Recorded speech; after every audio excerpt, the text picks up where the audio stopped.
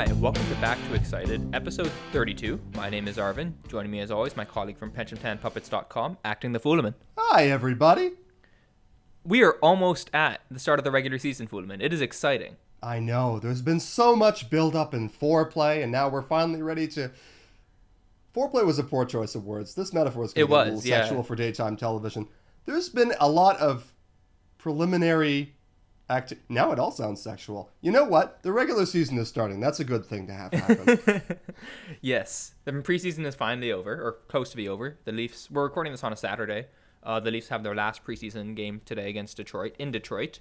They are not really playing anyone who looks to be a meaningful NHL contributor. Nope. With the possible exception of the goalies, I guess. Yeah, conceivably. It's going to be mostly an AHL matchup, which is fine. Yeah.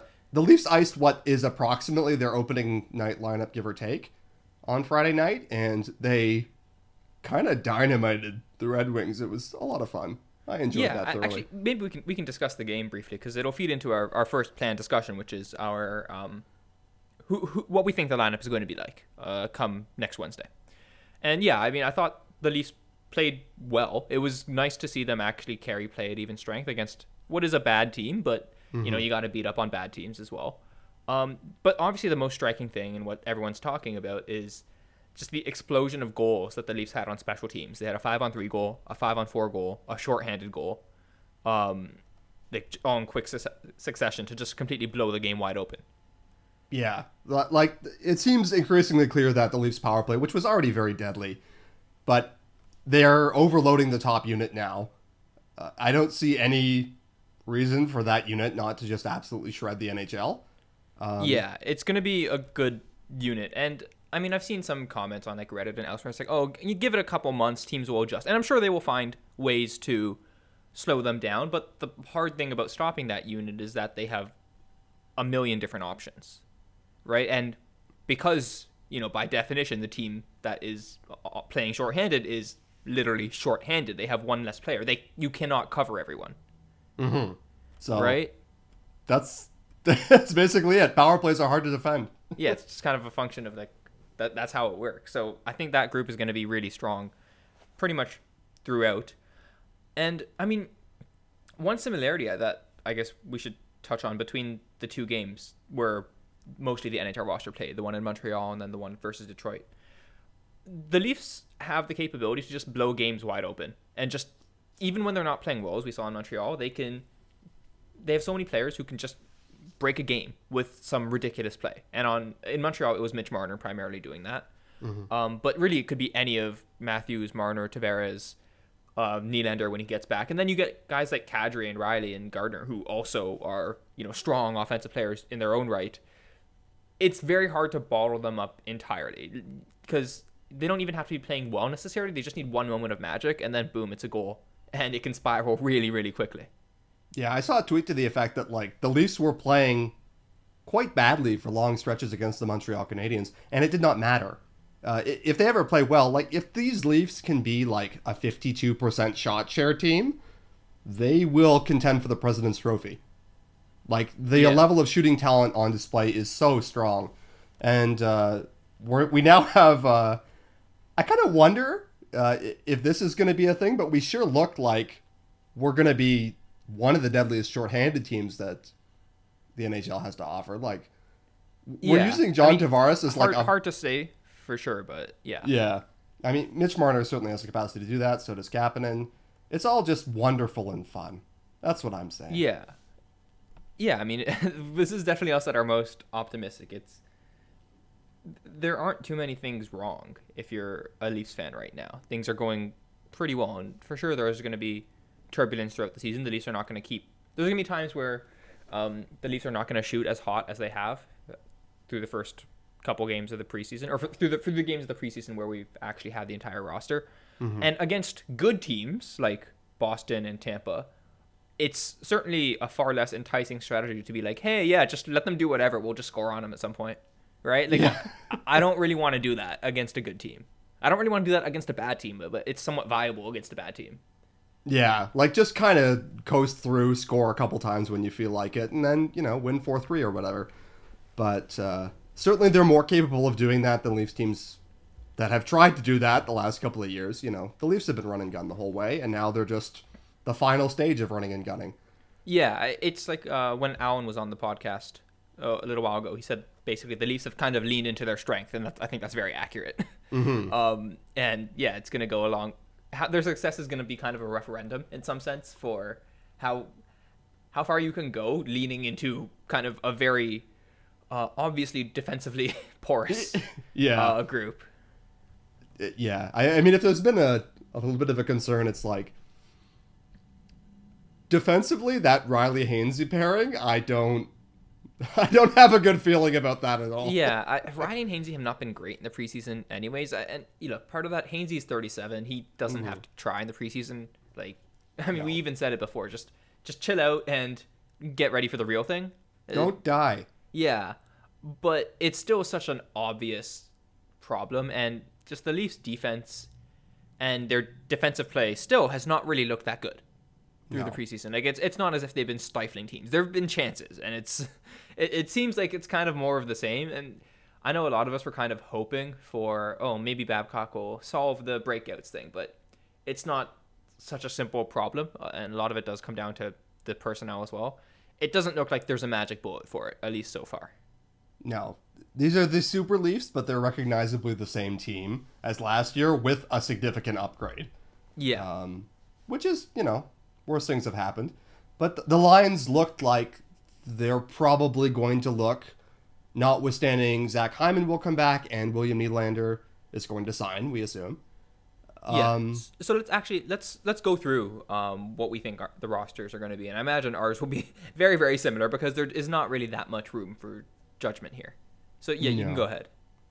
Okay, so there was some experimenting on Friday, which, despite my status as a Zach Hyman booster, I did not hate. But Mike Babcock tried Kasperi Kapanen, John Tavares, and Mitch Marner as a line. That's a hell of a line. It was fun. Kapanen played well. Yeah. And you know what? I wouldn't be averse to giving that some more play and then running a Kadri line that was something like, once Nylander gets back, you have Tyler Ennis, Nazem Kadri, and Zach Hyman, because Zach Hyman is naturally a right shot. I think that could be interesting. I'll be interested to see if Mike Babcock does it. He likes Hyman as kind of a digger to play with an offensive center. And thus far in Hyman's career with the Leafs, that's how he's been used. So he would be kind of putting him more into the defensive role. But something to keep an eye on. Notwithstanding that, yeah. That's something where Kapanen would really have to like show up and take that job. Yeah. He started by force. Yeah. You know, last week we were talking about we weren't that impressed with his early returns. He's looked better this week. Absolutely. And so I think he's coming into his own more. He's certainly going to be a middle six player at least for the Toronto Maple Leafs, so that's good. Marleau, Matthews, and then Ennis for now, Nylander for later. That seems kind of set in stone, and I don't have a problem with that. And then, yeah, Josh Leivo, God bless him. You know, I said he was kind of dead and buried in the Leafs organization. Yeah. And it's looked like he's kind of gotten a reprieve because, again, Nylander isn't there. So that opens up a spot for Ennis on the top line. Ennis being moved up opens up a spot for Leivo on the Kadri line. And right now he's got it. And he's looked good offensively, for sure. He's had his moments. He's had some points. Mike Babcock seemed to sort of grudgingly acknowledge that, like, he was going to play Josh Leivo. But I still don't know that that's going to be a permanent thing as soon as Nylander gets back. So my expectation is Leivo probably gets bumped back down. Yeah. And then you have a fourth line of... Wait, who else was on the Kadri line, though? Oh, yeah, well... Connor Brown. Which is, you know, again, I think we've talked probably a lot about that. And he's been fine. He's been Connor Brown. Yeah, he continues to be Connor Brown with remarkable consistency. And then the fourth line is Johnsson, Lindholm, and... actually, I'm forgetting who cycles in on the Kapanen, right, at different points. Gauthier was there for a bit, which was friggin' weird. I'm just trying to block that out of my mind. Like, there are so few players who I enjoy watching less than Frederick Gauthier. Because, he's just not an NHL player. He's slow. No. He's not, for a big guy, he loses so many puck battles. It's just nice guy, but he's It's not there. It seems very clear. I think he's down to the AHL again, and at some point, I feel a little bad for Gauthier because he apparently could have gotten into Harvard. So I hope maybe he starts thinking about another career. well, no, he's for sure like an AHL player, right? Like you'll have a long career as an AHLer. Oh yeah, sure, but then with a lot of AHLers, it's like you look around at age 31 or whatever, and then you're like, Yeah. okay, what am I going to do now? Yeah, Harvard. Well, if he stayed the full year or got the degree at Harvard, that would probably go a long way in his post playing career. Yeah. But I mean, he's a bright guy, and if you're a bright guy who's especially a Canadian and you play hockey, you will probably find a job somewhere in hockey later. Yeah, it's almost like the old boys club is an employment network for a lot of guys like this, which Yeah, which I mean, whatever. I mean, Gauthier seems like a good guy. yeah, in general it's Don't- nepotistic, but I don't wish him any ill. So anyway, but like that's not going to be a thing. I don't even think that he's really legitimate press box fodder. I mean, it's nice to have a center that you can bring along on road trips. If someone gets hurt, you can slot someone in. But we haven't been seeing it from Gauthier. I'd rather have even Adam Cracknell, although Cracknell looks like he's going down too. But the Leafs can restructure their lineup in a pinch to put someone else to center and bring in a wing. I think so that's not happening. Yeah, So- yeah. So basically, there are your lines, and then on defense you have same as it ever was, Riley Hainsey, and then Gardner Zaitsev, which I worry I'm trying to talk myself into Gardner Zaitsev looking better. I don't know if that's is that real? Does that seem real to you? Like, have they looked better in preseason? Like, I think that they've been improving, but They've looked exactly the same to me. yeah, To be okay. totally honest, Zaitsev's looked exactly the same. Yeah, I want to believe so badly that that's going to work out, but and then Travis Dermott is going to be third pair left defense. It looks pretty clear that Igor Ziganov is going to win the third pair right defense job, almost by default, but because no one has really taken it from him. Yeah, and they said this on the TSN broadcast yesterday, and against Montreal too. It's that no, it's not as if anyone has claimed that third pair right defense job. It's just people have lost it, Yeah. right? So, yeah, it's not an incredibly exciting training camp battle, but yeah, I pretty much agree across the board there. I think Ozaganov is comfortably has the trust of Babcock in that role as of right now. And yeah, so I guess that's kind of the lineup. There's not that much to discuss there. Goalies, obviously Anderson is going to start, and I think it could still go either way on whether McElhaney or Sparks will be the backup. If Babcock was making the decisions, I'm fairly confident it'd be McElhaney. But Dubas has said many times that ultimately I'm the one who chooses the roster, and then Mike deploys them as he sees fit. So he's within his rights to say, no, we're going to keep Sparks for, all the reasons. And these reasons have been enumerated many times elsewhere, right? He's younger. He has a very good AHL track record. He really has nothing to prove at that level. Whereas McElhaney is certainly in the twilight of his career. There's always this prevailing sense that the last few years have been fool's gold with McElhaney, given his career trajectory up until then. But yeah, I mean, the Leafs lineup is pretty much set at this point. Yeah, it seems clear. Accepting the backup goalie question, which, by the way, was well written up at The Athletic today by Ian Tulloch, frenemy of the blog. But really, it does look like that's where we're going. Connor Carrick has, I think, probably brought his Leafs career close to an end. The rumor is that he's being shopped in trades. He's a little overpriced for a third pair defenseman. He makes $1.3 million, but I feel like that's the kind of thing that can be worked around. One, it's not that much money, and two, the Leafs can retain if they really want to let him go. In the meantime, he's there in the press box, and if a trade doesn't offer itself, maybe he gets back in after an injury or something like that. But that seems to be done. So that's it. Yeah, pretty much. I mean, Carrick he's an interesting player, and I think again we touched on him before, so we probably don't need to go into it in a lot of detail. But It seems clear that Babcock sees him as a fringe NHL player, and given the rest of the Leafs' talents on the back end, where you really don't need Carrick at all for any sort of power play duties or anything like that, like, it's not, he doesn't provide so much that Babcock feels that he has to play him. So, I mean, that's just kind of the way it works. Doesn't look like Carrick is going to feature much in the future.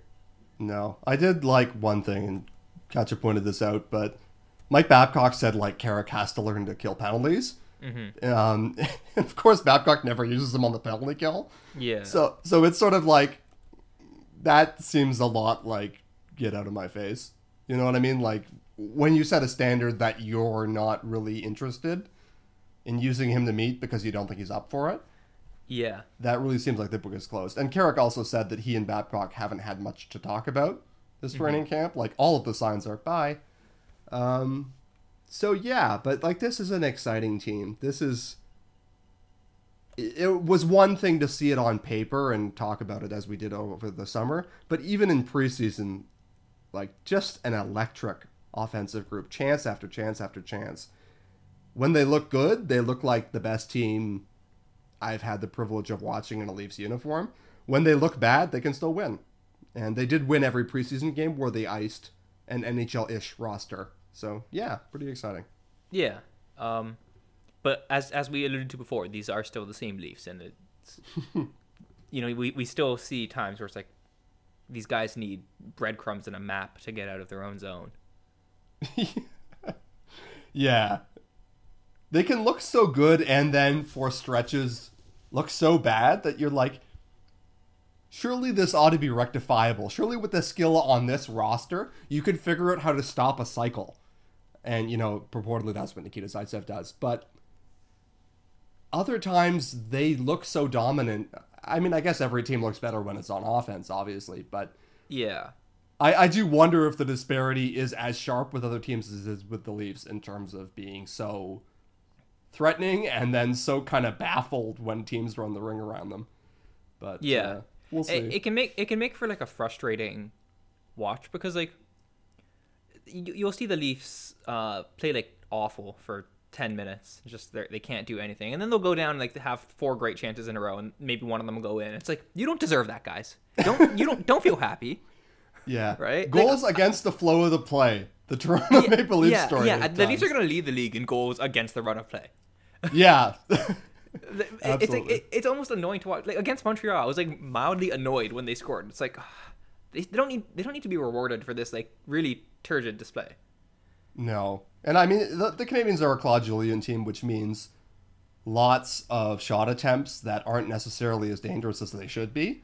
Yeah, like, and they're going to play a system and execute it well. Like, even last year, the Canadians were not, until the wheels really fell off, they were not like a terrible shot attempts team. They were pretty decent at it. No, and they are, I think, well coached. Although I was really convinced that Claude Julien was going to do a lot for that team, and then he came in and they just sucked. Yeah. So I've had to revise that a little bit, but I do think that they are systemically a good team. Yeah. And so some of that's to be expected, whereas the Leafs they're going to leaf. They can contend doing this. I have no doubt. I'm kind of just accepting it now that certain things are not going to be ever fixed to my satisfaction, and just sit back and enjoy the ride. Pretty much, yeah. Okay. So is there anything else you wanted to discuss regarding the Leafs and the roster decisions to be made about them? I suppose just I will weigh in very briefly on the backup thing. Mm-hmm. If it were up to me, I would keep Garrett Sparks up. I would Same here. I would waive Curtis McElhinney. I would waive Calvin Pickard. I expect Curtis McElhinney has a pretty decent chance of being claimed, just because his last 2 seasons have been so good, and that's the risk you take. But I think that I would like to see Garrett Sparks. All of that said, a lot of people are quite convinced that he has like strong starter potential, and I'm pretty skeptical of that. Maybe this is just like innate caution, but at the same time, I think he has the most potential of the 3 guys who are competing for the job, so that kind of decides it for me. I won't be that upset if the decision goes the other way. As we've said, if Babcock has his way, it'll probably be McElhinney that stays up and Sparks that goes down. Yeah, But I pretty much agree with all that. Like you say, given the choice, I would keep Sparks just for all the reasons that have been mentioned here and elsewhere. Age, the fact that he has such a strong track record in the AHL at a relatively young age. He's legitimately good, or not legitimately good, but like it's not unrealistic to think that he can be a good NHL backup and then potentially maybe a little more. mm-hmm. Right? There is that chance there. Yeah, it's not completely, pants on head stupid. Yeah. And I think that a lot of people like Garrett Sparks. They like what he brings. He's hard on his sleeve. I do think that maybe temperamentally as a backup, he might not always be the best. But, if you can play, you can play is the end of the story there. Yeah. So, yeah, I have another topic that I'm going to rant about now that I'm on a roll. Okay. Because someone asked about this, actually. We had a commenter on Twitter who said, can you address why this isn't going to happen? So people have been talking about, I believe it was Nick Kiprios, who is usually a fount of not great ideas, but they're talking about the risk of Austin Matthews and Mitch Marner being offer-sheeted next summer, particularly by Lou Lamoriello, who is, presumably mad at us because we took John Tavares from him. And, we also didn't let him stay in his job, and instead we took Kyle Dubas. I don't know. There's a bit of like a Shakespearean revenge thing going on there, I guess, is the theory. First of all, again, offer sheets don't really happen anymore. Like, as a rule, your default stance on offer sheets should be, I'll believe it when I see it, and I'm not going to see it. Because the last one that was actually signed was 2013. Secondly, the Leafs are going to match. They will move heaven and earth to match if it comes to that. Marner and Matthews are central players. It's too critical to the future of this franchise not to let them go. 3, the pick price to offer sheet Matthews or Marner would be immense.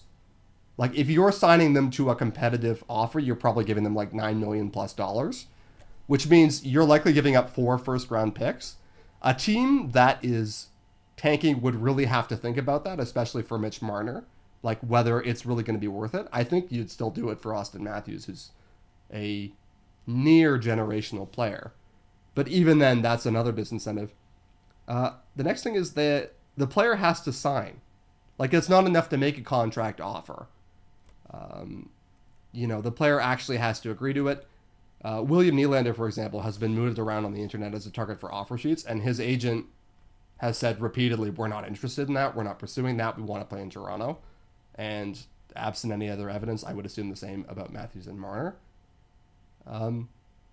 Basically, all of that together suggests that even if it gets to next summer, it's not that likely. They're probably going to extend both of those players in advance of that, I expect.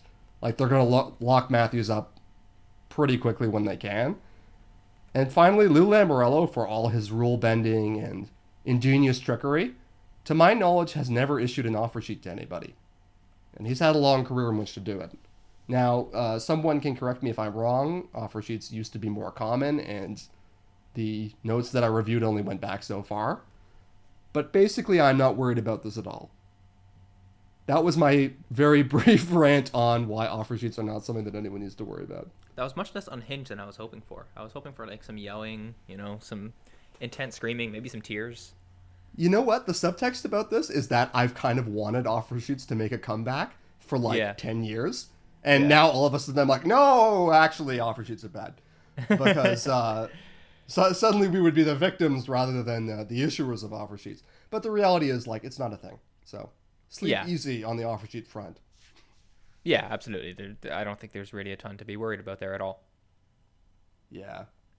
That does set up another thing, though, which is we're talking about Mitch Marner not signing an offer sheet, which is a contract. But he is going to need a contract from us. We're going to have to issue him something competitive.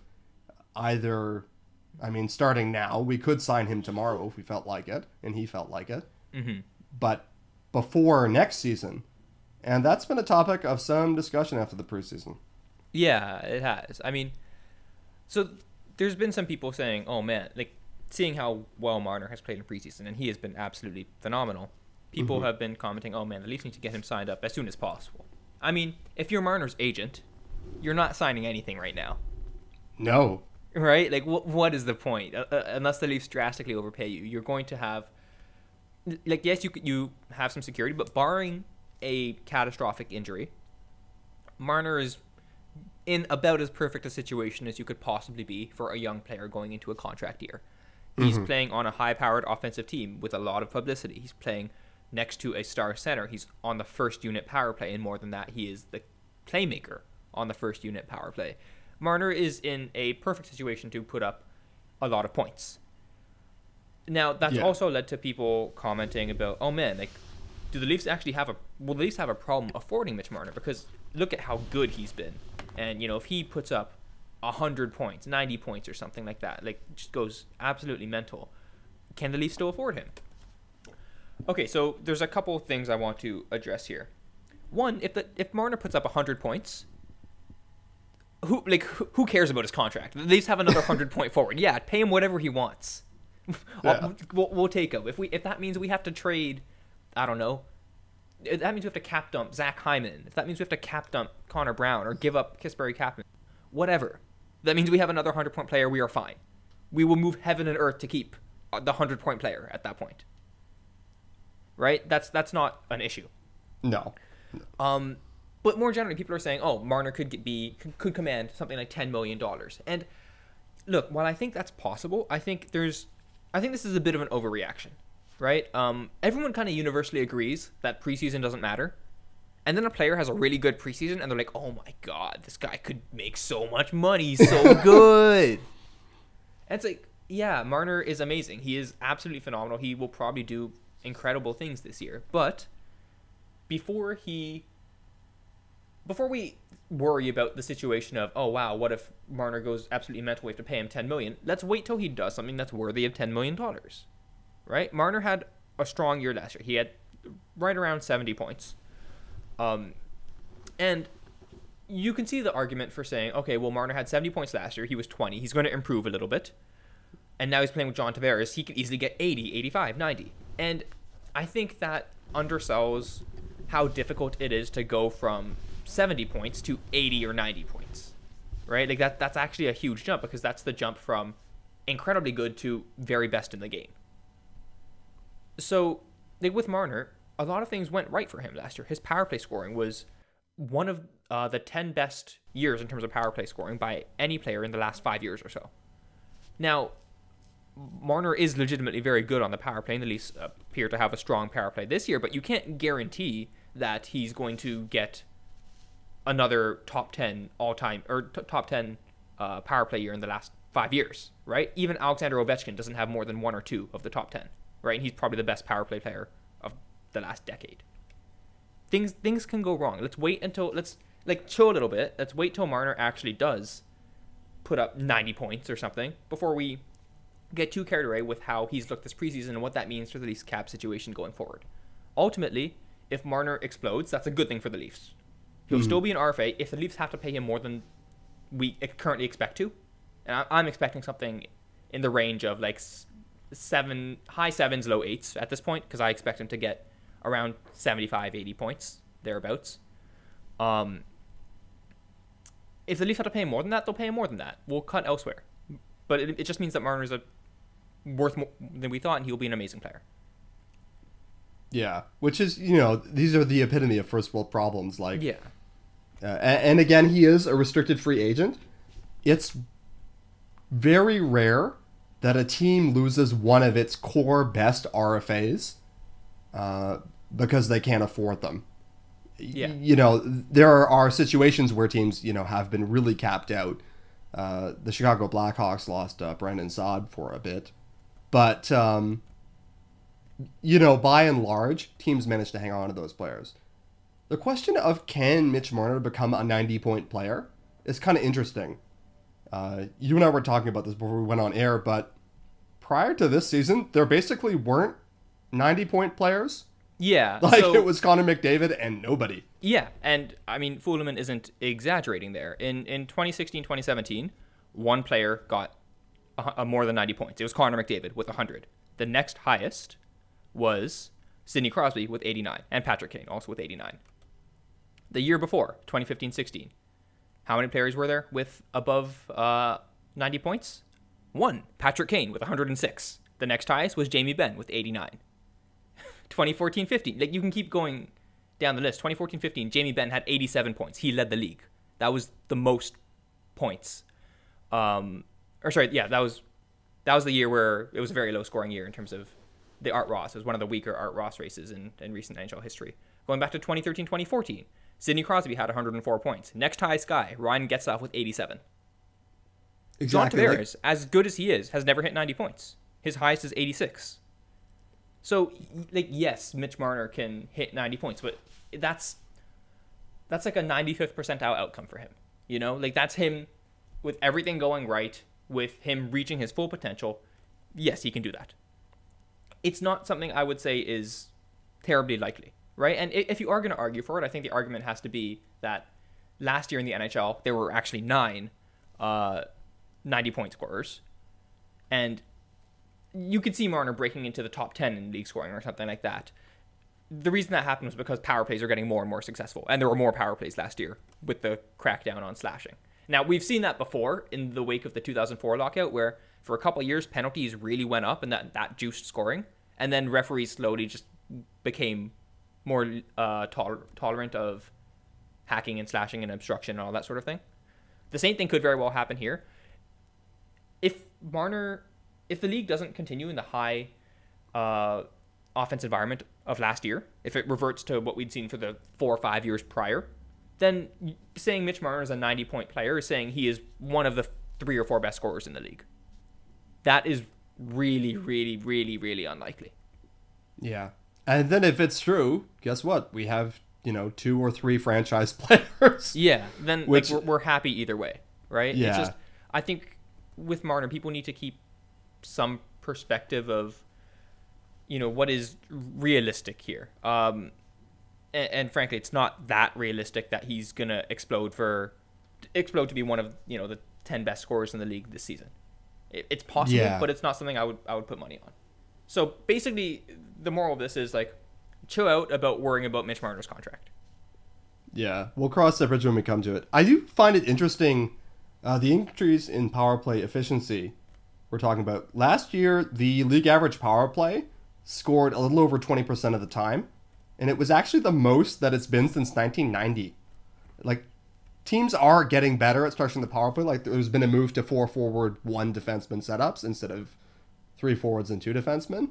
I think everyone is increasingly recognizing that that's more efficient. So it is worth keeping an eye on. Like, is there going to be a new normal where there are more 90-point forwards? Even so, like, it's a really, really best case scenario.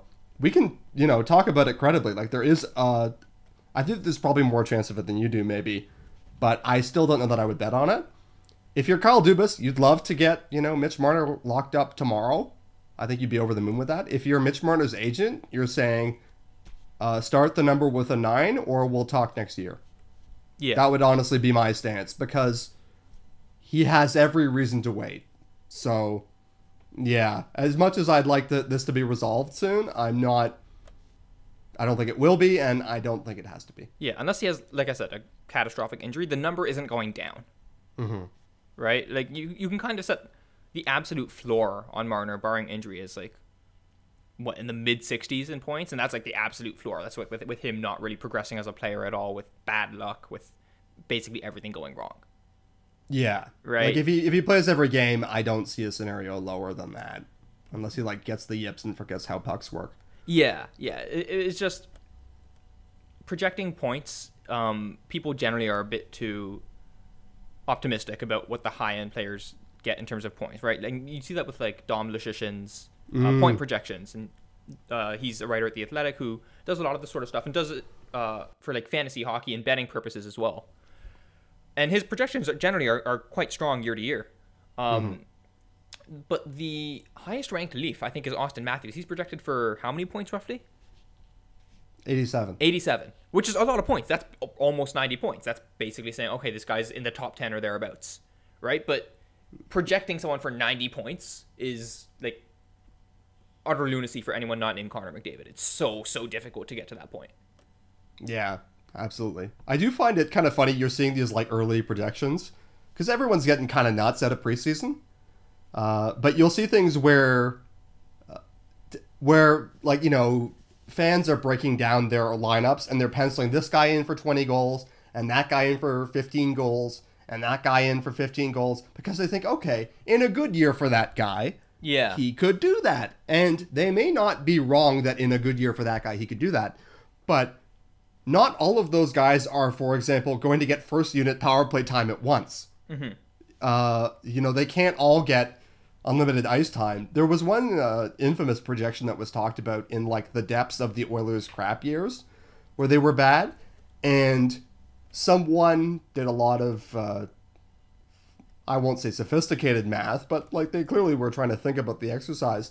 And they concluded that the Oilers were going to be the best offense of all time because all of their players were going to score 40 points. Yeah. And it's like, if you have a fourth liner scoring 40 points, then he's actually scoring at a rate comparable to Connor McDavid because he's doing it in like 10 minutes.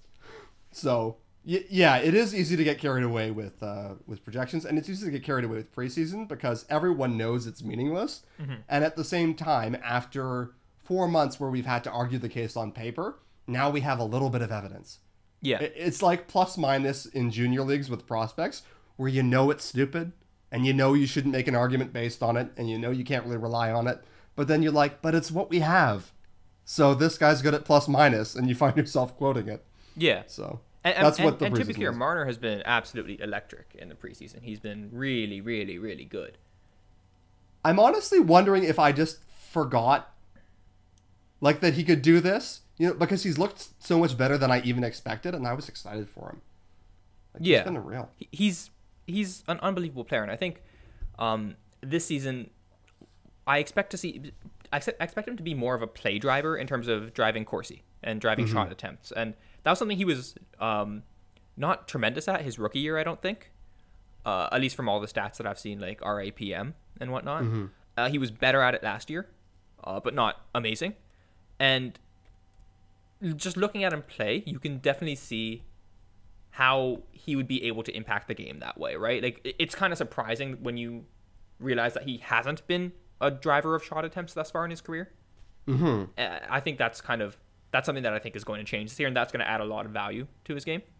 I think he's going to be amazing. I really do. I think Marner's a phenomenal player. It's just I wouldn't bet on 90 points for just about anyone, right? I guess I said earlier I'd put Martin at 75 to 80, so I'll say on the lower side of that. I expect him to get like 75-ish, 77-ish points, but you know, he's incredibly good, and I feel like I've had to talk down Marner a lot more than I wanted to because he's such an amazing player. But I think the hype on him right now is a little bit of an overreaction and a little bit of kind of, I don't know, just preseason optimism. Yeah. And I think that Marner is likable. Marner's the kind of player that you want to cheer for. He's electric. He's exciting to watch. Moving. He never stops moving. He's so fun to watch. Yeah, he works hard. You know, he's just one of those players who, when he's on the ice, things happen. Really exciting things happen. And it's hard to quantify that quality, and most stars have it to some extent. He has it in spades. You know, he looks like a little kid, and he has, like, still boyish enthusiasm to him. Everything about him makes you want to cheer for him, makes you want him to succeed. And he is the good Canadian kid. So I think that maybe he captures the imagination of some writers and some fans in a way that William Nylander, for example, is just not quite going to do. Like, putting aside relative talent or point production or whatever, there's something about Marner that is so kind of incredible and exciting that I think it's easy to go nuts on him. Yeah, and Marner's path, he's looked steadily more and more and more impressive right throughout all of last season, and it's easy to think of the narrative of, okay, he's figuring out the NHL, he's getting better, like he's improving on a game by game basis. Right? It's kind of what we talked about before with there's kind of an easy narrative to last season for Marner, where he started off slow and then figured things out and was incredible in the playoffs. And now this is just a continuation of that. When you dig into his stats last year, he was actually pretty much very good the entire season. It's just, he wasn't really rewarded for it in the first half of the season because of the shooting percentage gods. Yeah. And he was rewarded for it more in the second half of the season. And, that also coincided with the power play kind of just going absolutely, having their hottest streak in a year full of hot streaks. So, I mean, again, I expect Marner to be incredible this year, right? He's so good, just so much fun to watch. And he's honestly, his partnership with Tavares is something that I'm going to enjoy watching. And I love watching Marner on the penalty kill too. He's so aggressive. That's what I love about him. Yeah. He's really, I talked about this in the PPP Slack, and it may be weird to characterize it as such, but he's greedy on the penalty kill. He doesn't see penalty kill as defending time. He sees it as, oh, cool, there's one less player on the ice. Nice. And like, no one's getting in my way now. Yeah. Right? I played with a guy like that in beer league. It was like a very talented player, but he had speed and he was just like a runaway freight train. And he got like excited when we took a penalty because the other team started thinking offense all the time. And he was like, I'm gone. And as much as like there's very little analogy between beer league and the NHL, Marner knows opposing teams are thinking offense and he wants to pounce and carve them up, and it's great. Yeah, and I mean, I feel like I've brought this example up so many times, but like when Brad Marchand and Patrice Bergeron are playing on the penalty kill, they have the puck. You can see the defenseman's expecting them to just toss it down to their own zone, and they skate out with it. And the defenseman's like, "Oh, you're playing? That wasn't. You're not supposed to do that. Like, come on, right? It's shocking. It catches people off guard because they're so focused on, okay, he's gonna dump it out, we're gonna regroup, all that sort of thing. But when you're aggressive with that, it's so much fun to watch. And look, I'm sure at one point Marner's gonna be overly aggressive on the penalty kill and it's gonna burn him. Yeah, it's guaranteed to happen. But no that's fine. Like I trust him to know when to go and know when to stay home. He's gonna get burned on that sometimes, but Marner has really good instincts when it comes to that sort of thing, and that's why he's such a good takeaway player as well. Like, that's why he's so good at forcing turnovers. So, I expect him to stay on the right side of that, generally speaking. I think so. I think Nylander's actually has a similar quality where Nylander's very good at takeaways as well. And he knows kind of when to pressure and when to just kind of hang back. He's not, like, as manic as Marner in terms of kind of being aggressive and pressuring all the time. But he's kind of a crafty player. I don't think he gets as much credit for his ability to force turnovers as he necessarily deserves. Yeah, I remember Kevin was pointing this out quite a while ago, even as early as the rookie season for the Big Three. Yeah. But that the Leafs have several very, very good takeaway players, including the Big Three. And even when you look at road takeaways, it's still noticeable how good they all are. But you look at road takeaways, obviously, because there's a certain amount of home rink bias where like your home scorer likes to credit you with a takeaway. And it's true. It's very exciting to get that kind of quick turn in the play. I mean, my dream is I'm going to do something that I don't think I've ever done before or will do again, and credit the New Jersey Devils as having been exciting at some point. But in Ilya Kovalchuk's one of his best years, and I remember he had such a kind of character development in his career. Like, he was considered enigmatic and excessively Russian and like a one-way player or something. Charged with but Russian he went on a to Saturday. New Jersey, and he was coached by Jacques Lemaire. And Jacques Lemaire is Satan. I want to be clear about that. Jacques Lemaire sucked the joy out of hockey for a time because he was like the most defensive, trap-oriented coach. But he could teach a guy how to play defense. And he taught Ilya Kovalchuk how to play defense. And he started using him on the penalty kill. And Kovalchuk, because he was an extremely talented player, got really, really good at it. And so there was eventually 1 year where the New Jersey Devils had a 90% penalty kill rate, best in the league, and they scored 15 shorthanded goals.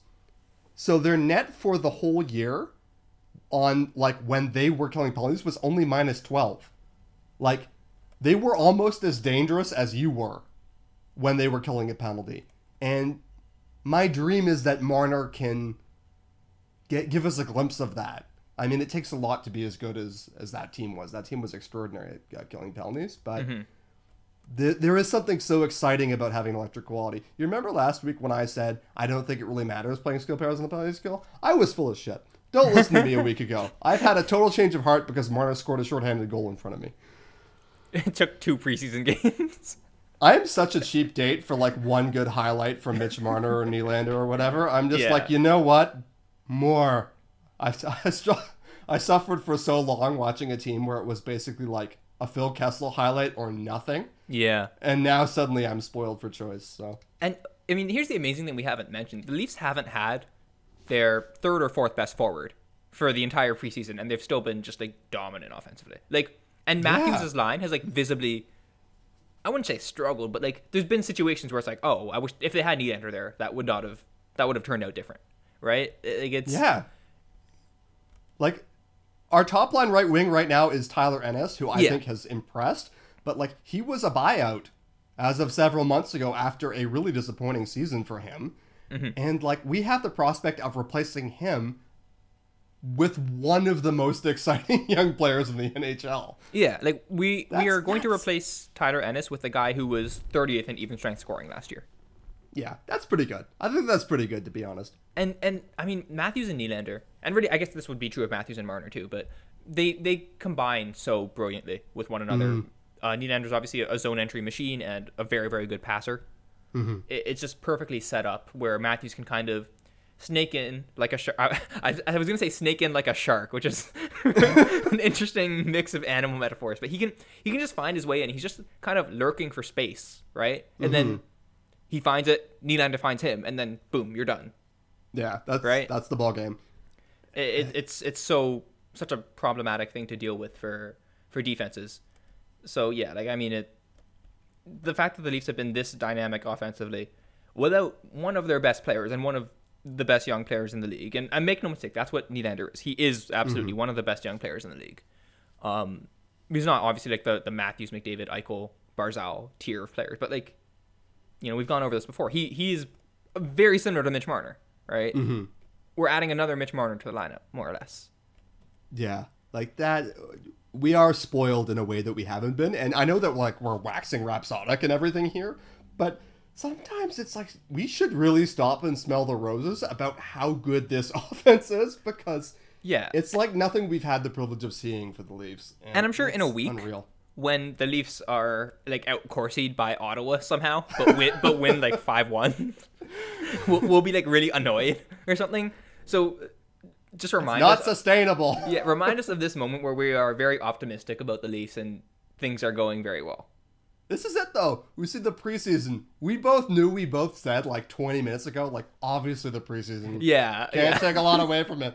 Like 20 minutes later, we're like, I think this is the best team ever. You know, I think this team is unbeatable. I think they should just give us the cup like right now. And maybe for the next couple years too. Like just to be safe. Yeah. Why waste people's time?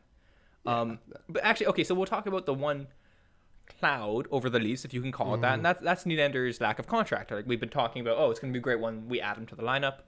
Well, are we going to add him to the lineup? So 2 weeks ago, we asked each other, you know, are you worried about the situation? And both of us were like, no, it'll get resolved. And I think both of us said it would probably get resolved before this point, before where we are now, right? Yeah. So now I guess we'll ask the question again: are you worried? Nope. Walking on sunshine. I will say I'm getting closer to the point where I will start getting worried, but there's a natural incentive, I think, to start making a move if you're in William Nylander's position. Once the real games start, once you start losing money, frankly, because it's going to start costing him pretty considerable amounts of money, depending on what his eventual contract ends up being. If every day that he goes $6.5 million, then it's And back of the envelope, we did this beforehand, but like that's going to cost him something like $36,000 a day. And even if you're a millionaire athlete, that starts adding up pretty quickly to an amount of money you're going to regret not having. Yeah. You know, we've noticed that he's represented by Louis Gross, who's the same agent who represented Johnny Gaudreau. Johnny Gaudreau signed on the eve of opening night. I still expect Nylander to be in the opening night lineup or to have his situation resolved by then. If it's not, I still won't really start to worry, unless we get like a week into the actual games and he's still not there. And then I'm going to start thinking, okay, this is becoming a bit of a problem. Yeah.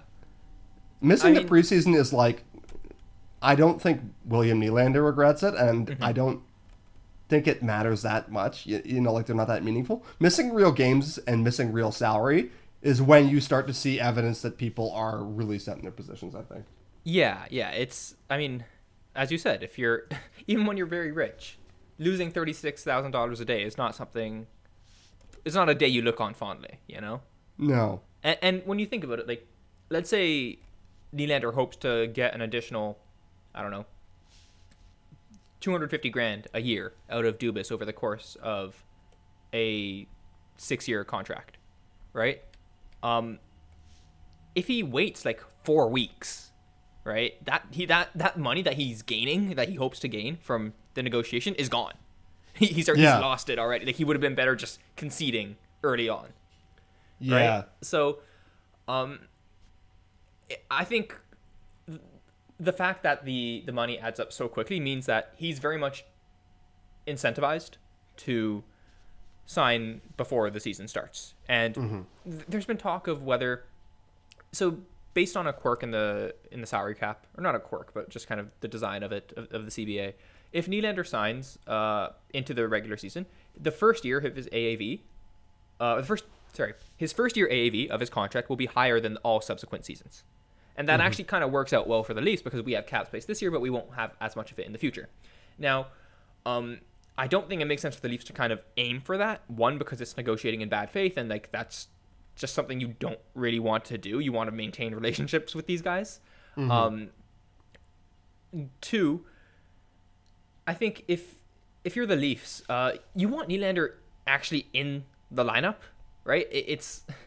You're in the business of winning hockey games, not screwing people over in negotiations, right? Nylander helps you win more hockey games, and the Leafs are in a division where seeding is going to matter and every game matters. So even though the Leafs will probably be fine if Nylander misses a couple games here and there, or misses a week, let's say, they'll probably still make the playoffs. But does that put us a little behind the 8 ball in terms of keeping up with Boston and Tampa Bay? Yeah, it does. The other thing is, if they do get to that point where Nylander misses time, his agent is going to be arguing that he wants his first year salary to be as low as possible to mitigate this fact. So that essentially that he loses as little as possible, right, for his foregone salary because of the holdout. So then that introduces another kind of layer of things to negotiate over, where there's two sides that are highly incentivized to in opposite directions. The Leafs would want Nylander's first year salary to be as high as possible in that situation. Nylander would want it to be as low as possible in that situation. That's another point of contention. The thing about the altering cap hit also that you've mentioned is that it is significant, and some people have been wondering, okay, is this something that we can exploit? The reality is that Nylander has to be missing quite a lot of time before it makes a real difference. Like, if he signs, I'm probably misremembering a thread I saw from a Reddit user named Earl is a Boss, who is a pretty sharp individual. But it's something like, unless it's a holdout going to the start of November or something, it's going to be under 100K cap hit. Yeah. Which is not enough to make a real difference. So I still think the incentives are all there to get a deal done within the next couple weeks. I still think it's going to happen. I have a lot of confidence that this is going to get worked out for a 6 or 7 year deal. I still don't think it's going to be a bridge deal either, although I do recognize that the chance of that starts to go up as this thing goes on. But yeah, at this point, I'm still, walking on sunshine, feeling pretty good about William Nylander. Yeah. And the Leafs have so much of the leverage in the situation. It's hard to see how they don't end up with a kind of good settlement from their point of view. And again, like, I think the Goodrow case is instructive here. He signed on the day, as you said, the day before the regular season.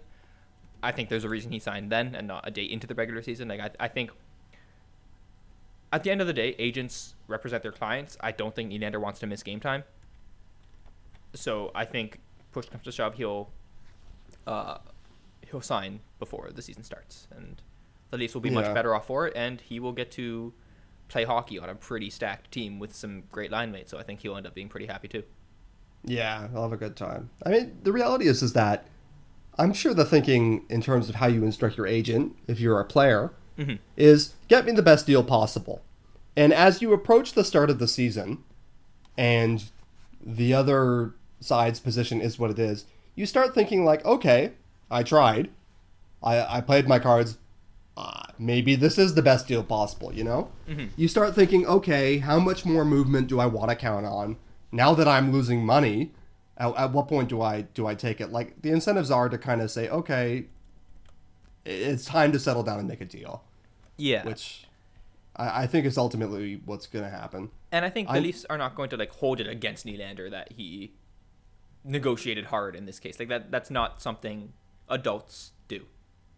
No, like, these are all professionals running the Leafs organization. You know, these are executives. Even Kyle Dubas, who's, like, young. Like, this is not his first rodeo in terms of, like, running an organization. Yeah.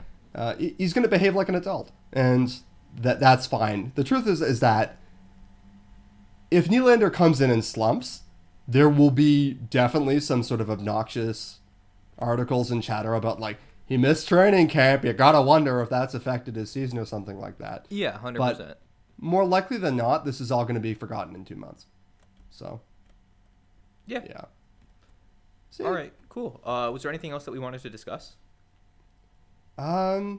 there was a piece that was raised as, can Nazem Kadri compete for the Selke? Oh my, yeah. Okay, so we were having a debate about whether we should actually address this on the podcast because, like, on some level, it's just making fun of bad takes from like random people. It's fun, but it's like, what purpose does it solve? You know, I want to make a difference in the world through podcasting. This podcast is for social justice and welfare. Damn it, not for mocking people, but it is for mocking people a little bit. Yeah, we quickly realized that it'd be very hypocritical considering literally 1/3 of our podcasts are just making fun of bad teams.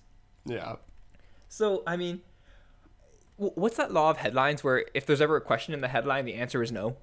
Betteridge's law of headlines. Yeah. That applies here. No, Nazem Kadri cannot win the Selke.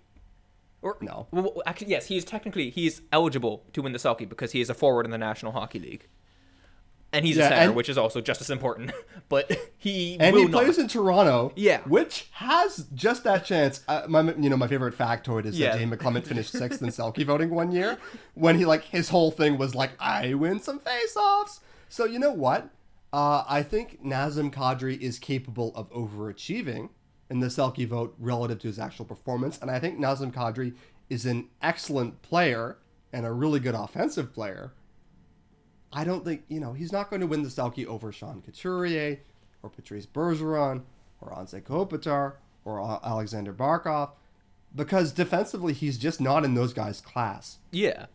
He's the best of the Leafs, like, defensively. Except maybe Tavares, although that's, like, a contentious issue in of itself. But, like, best on the Leafs defensively is, that's not a high bar. No. The thing is that he can play those minutes and not die. Yeah. Like, that was the big selling point, especially when Matthews was, very new to the NHL. And it was like, okay, Kadri can do the sheltering role and not drown. He doesn't have to dazzle in those minutes. And he did well. If you look at his usage, actually, Micah McCurdy has those new Magnus charts that he's got. Mm-hmm. They make Kadri look really good. They do. Like, his usage was, let's say, unforgiving in terms of, like, he was sent out against, like, the best lines in the NHL, and then they gave him, like, some bailing wire and Leo Komarov, and they were like, you're on your own now, kid. And again, he didn't die.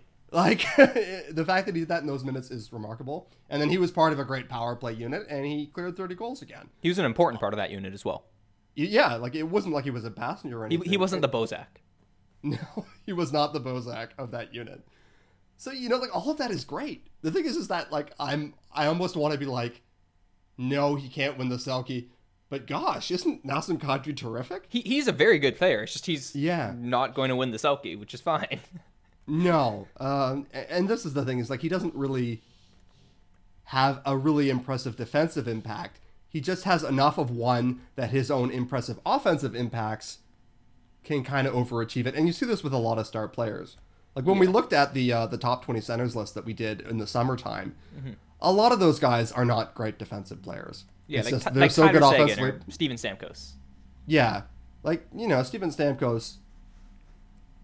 This is actually kind of an aside, but Manny Emmanuel Perry had a thing he was talking about, like, rank these players on the Tampa Bay Lightning.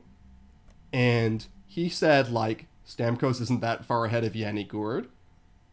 And I was like, I think that's nuts. I don't But believe that. I mean, the thing is, Stamkos is also, he's like he literally bends a power play, yes. right? Like he is so good on the power play. So, I mean, you can argue that, okay, he's like, you can put Kucherov for sure is ahead of him. Hedman, you could say, is ahead of him. Hedman's like certainly better than Stamkos relative to his peers, right? Like Hedman's a top 5 defenseman in the world. Yeah. You could put Point ahead of him. Point's incredible at even strength, but Stamkos is amazing on the power play. And I actually asked Alan about this, like, where would you put Stamkos? And he said he would put Stamkos second among Bolt's forwards, in part because his power play impact is so notable. And also, Stamkos had like a poor year by his standards in terms of shooting. If he has a strong shooting year, he immediately becomes like incredibly valuable again, like one of the most valuable players in the league, because he's one of the few guys who can. It's one of the few guys where you see a 15% shooting percentage and go, oh, that's a bit low. Yeah, that's the thing. He's in like kind of not quite his own universe, but he's in the universe with Ovechkin. He's a better shooter than Ovechkin in terms of shooting percentage, actually. Yeah. But, he's in a class with, like, Patrick Laine. He's also, I mean, how many guys have scored 60 goals in this century? It's him and Ovechkin, end of list. Yeah. Like, I can buy that he's fallen off a little bit with his injuries, but I think he's still, like, really, really, really good. And he's reinvented himself more as a passer now, which is very impressive considering he wasn't really considered one early into his career. No, he was very shot heavy. Yeah. I mean, it helps when you have Nikita Kucherov next to you, right? But I don't know. I haven't looked at this too deeply. I know his shot rate has declined a little bit over the course of the last couple of years, but I want to see one more season where his shot rate is like low and he's not converting as many goals as he used to, or shots to goals as he used to, before I say that Steven Stamkos is really and truly fallen off as a player. Because remember, in 2016-17, he had like a ridiculous start to the year, like absolutely mind-boggling. Oh, yeah. Then he got injured, right? Yeah. So that sucked. It's still there. I think. I think in general, I'm kind of slow to react to players both falling off and coming up, right? So the good part of that is when a good player has a bad year, I tend not to overreact. But when players start to get washed up, I'm slower on the uptake to realize that than most people. So, swings and roundabouts. Yeah, it comes and goes. Speaking of guys who, like, I probably overreacted to, though, I really thought Alex Ovechkin was kind of, like, before last season, I was like, this is the beginning of the decline now. Yeah, like, I was convinced that he was just a power play demon. And yeah. Yeah. No, I thought the same thing at one point, but then, he proved us wrong, so. Yeah. Went out, won the Rocket Richard again, Yeah. But so yeah, the lesson is that we can be wrong about stuff, but we usually aren't. It's the best. Yeah. We hope so. Yeah, I mean, with Ovechkin, his even strength scoring is still, actually, I can check this right now. I think his even strength scoring is, like, not elite anymore. I should say point scoring. His even strength goal scoring still very much is elite. And he is still just absolutely, like, destroyer of worlds on the power play. But, I mean, given that goals are, generally speaking, like, probably more valuable than assists, if we're being honest, he's still an undeniably ridiculously strong player, right? And then I'll just straight up say it now that we're, like, buried an hour into the podcast where, like, only millennial nerds are listening to us, but like, Alex Ovechkin is the best pure goal scorer of all time. Yeah. So yeah, there. Like when you adjust for era, what he's done is absolutely incredible. Yeah, and over the last 3 years, Ovechkin has primary points, commensurate like with an average first liner. But like the thing is, the vast majority of them are goals. Yeah. So yeah. And then on the power play, again, very incredibly good, and then the vast majority of his contribution there is goals. And then Ovechkin's also one of the few guys, I think, where you can't at all really quantify his impact on the power play with just his points, because he's like Steph Curry, right? He has gravity. It legitimately does open things up for other players in a way that most even elite players can't say they do that. Yeah, watching the Capitals power play is funny sometimes when they get into like their kind of extreme formation, where it's just him lurking at the top of the circles. Yeah, and like you'll see like the entire rest of the Capitals power play is on the opposite side of the zone, and you'll sometimes even see like the other like the defending penalty kill forward kind of like antsily looking back and forth, being like, I know if the puck gets over to him, I'm dead. Yeah. But, like, I'm afraid to leave this guy alone. So he really does visibly have gravity in a way that that you don't always get to see in hockey because it's such a fluid game. I do wonder if we're going to see that somewhat on the Leafs power play, actually. But they have so many weapons that it's almost like, who do you kind of sag off? Yeah. With Ovechkin, the other thing is like he is by far the most dangerous option, right? In part because of his own extreme brilliance, but also because kind of everyone else on that power play, they're very good players, but they don't have like the extreme standout shot that Ovechkin does, nearly to the same degree. Not nearly to the same degree. Whereas the Leafs, it's more egalitarian, I suppose. Like the threats are more spread out. Yeah, I mean, Austin Matthews is interestingly has not been as good as he could be on the power play. But you would think that he's sort of the really dangerous threat there. By the way, and this is just an aside, but like if Austin Matthews and that power play unit are as good as they have every reason to be, and he keeps up his even strength of scoring, Matthews is going to win the Richard this year. Yeah, like, I honestly believe he has that. a real shot at it. Yeah. Actually, while we're talking about things that we were like sort of wrong about, that power play, I thought it was really interesting at first because when I saw that power play, like formation before seeing it on the ice, I'm like, okay, this is kind of interesting because they replaced a right shot in Bozak with a left shot in Matthews, and obviously Matthews is a far better player than Bozak, but at Bozak's specific role, which was cleaning up garbage and recycling the puck, Bozak's quite good at that. His handedness kind of makes it harder for Matthews to do that particular job from the left flank. But what the Leafs have done is essentially they've changed the way that the power play has set up in some ways. It seems to be, at least so far, like more fluid. Before it was kind of formulaic, but you really couldn't stop it. Where it would kind of primarily just run through Marner, right? And now Marner still is very much the primary playmaker on this power play, but the rest of the players are kind of very fluid, and at points it's going to kind of run through Matthews and Riley will swap, and there's going to be some interchanging there.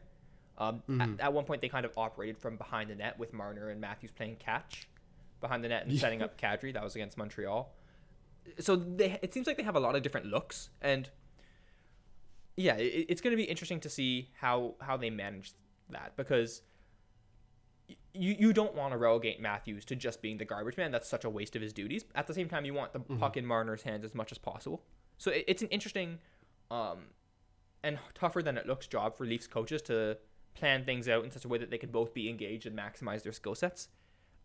And obviously very early returns thus far, but they've done a good job of it, where, you know, moving people around and doing all that sort of thing.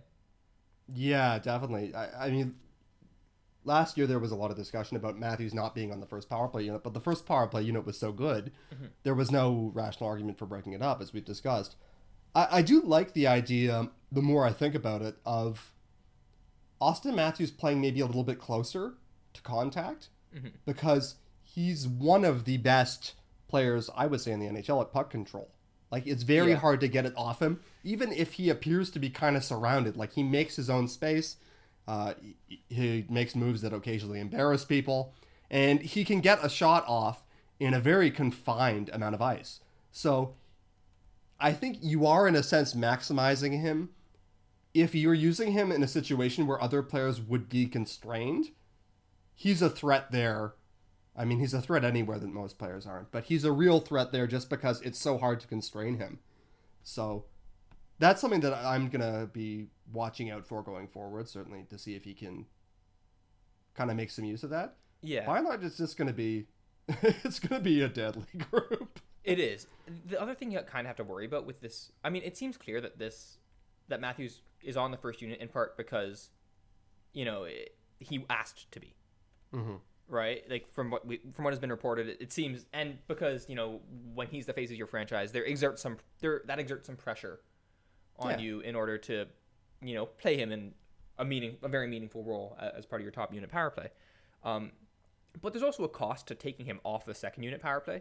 Right? So even if we expect that the first unit power play is going to soak up more time than the first unit power play did last year, the second unit power play does have to play. And in losing Matthews, they don't really have a lot else anymore. When Nylander gets back, he'll be a part of that. But it's sort of like, I don't love that power play setup. They did score 2 goals against Detroit, but one was a Jake Gardiner point shot, which is not, a terribly efficient shot. One was Patrick Marleau on the doorstep after a Josh Levo slapper that went wide bounced right to him. Again, it's like you're not designing your power play with that in mind. Yeah, so it's not what you want. Yeah, so that is kind of a hidden cost of putting Matthews on the first unit power play. And what that means is that the first unit power play kind of has to be as good as last year's power play in order for it to be kind of justifiable because you have weakened the second group. But I mean, it's not a terrible bet to do just that. Yeah, I would agree there. I mean, I do think it's gonna feel a bit like the William Nylander show, possibly. Yeah, but I mean, the shots that Nylander takes are not that efficient on a power play, right? They're like shots from the top of the circle. No, he is. He's his own entry machine. So I'm kind of thinking that if you have to have someone get kind of left behind on the second unit, the second unit probably comes out because the first unit got cleared out of the zone. Yeah. And so someone has to go and get it back there. Yeah. Which, there's some argument that Nylander is a good choice to do that. It's too bad for him. It's, his point totals are probably not going to zoom up the way that they might. They might not zoom up at all, really. No, it's possible for them to be flat, and like the way things are kind of shaping up now, it may just end up being that the point gap between Marner and Nylander gets pretty wide. Like it starts approaching 20 points, and people we may be on like this last lonely island being like, but the talent gap isn't actually, but all of that stuff. This is very much first world problems because we just have so much talent that it overflows from one unit into two. Yeah, I mean, if you wanted to get Nylander on that unit somehow, it'd probably have to get rid of Kadri, which is not at all fair to Kadri considering how good he's been on the power play. Like in that case, you would move Matthews to Kadri's position and put Nylander over on the left flank. But again, that's not really fair to Kadri. Kadri has been phenomenal, and I think when you give Kadri kind of awful minutes at even strength, where it's tough sledding, I think part of keeping him engaged in that role is saying, hey, you're being rewarded with this power play time, not because you're doing this work, but because you're good at it, right? And I think that goes a long way to keeping him engaged, right? You want to empower your employees and empower your players. Yeah, scoring goals is fun. Managing that is tough. Yeah, right, and especially for someone like Kadri, who has always been an offensive player and is a player who gets happy when he scores goals, right? Like that's kind of what drives him. At least from what we've seen, it's good to put him in a situation where he can do that. Yeah, especially when it comes at no detriment to the team, because he's very, very good in his role. Yeah, like it's not like you're doing this as a charity case either. Yeah. So yeah, I mean, putting your players in a position to succeed, in the most obvious level, it's just make the team good. But there's definitely a personality management thing going on with Mike Babcock. It's why Matthews is probably on the first unit. It's true in a lot of the comments we've seen, kind of cycling back around to some of the roster decisions. So maybe just as one last little point, talking about things that Mike Babcock has said in the course of this week. We've talked about he looks like he's done with Connor Carrick. He sounded a little bit more impressed with Josh Levo than I've heard him be, although that's not saying much. And he had some nice things to say about Dmitry Timashov, which I thought was kind of interesting, as maybe some nice thoughts before the kid goes down to the AHL to hopefully have a big year. Yeah. Just something to kind of keep an eye on there. And again, I think it's mostly motivational. But for someone who was perceived to have struggled last year, including by us, it is interesting when the coach says, hey, I think that this guy's shaping up nice. Yeah. Yeah, absolutely. Yeah. Reading into what Babcock says is always kind of interesting, and it's like reading tea leaves, right? There's always some element of truth and some element of some performative aspect of it as well. Yeah, he's a sharp guy. That's the one thing I'll say is like he has a very good, kind of Saskatoon, down home Oshaaks kind of manner, where he's kind of gruff and everything. That guy lives and breathes hockey to an extent that even we find hard to understand. Yeah. And he's also, a psychologist in his own way. And so there's so much of what he does that the more you think about it is calculated, that it is very interesting to keep an eye on. Yeah, definitely. All right, so I think that is actually it now. Unless you have anything else that you want to discuss. I wanted to discuss the Magnus charge that you brought up before from Micah McCurdy on HockeyViz, but I'll talk about that some other time. They're very interesting. Maybe we could talk a little bit in the future about how different leagues look by that measure. But for now, do you have anything you want to plug? Nothing coming up, but as usual, I should write something soon, so I justify my existence on the website. So just keep your eyes open, and then I'll turn something out. Yeah, say me as well. To be honest, so you can find all of mine and Fuleman's non-existent work as of right now on pensionplanpuppets.com. You can also follow us on Twitter at RV and at AT Fuleman. That's it for this episode. We'll see you next week.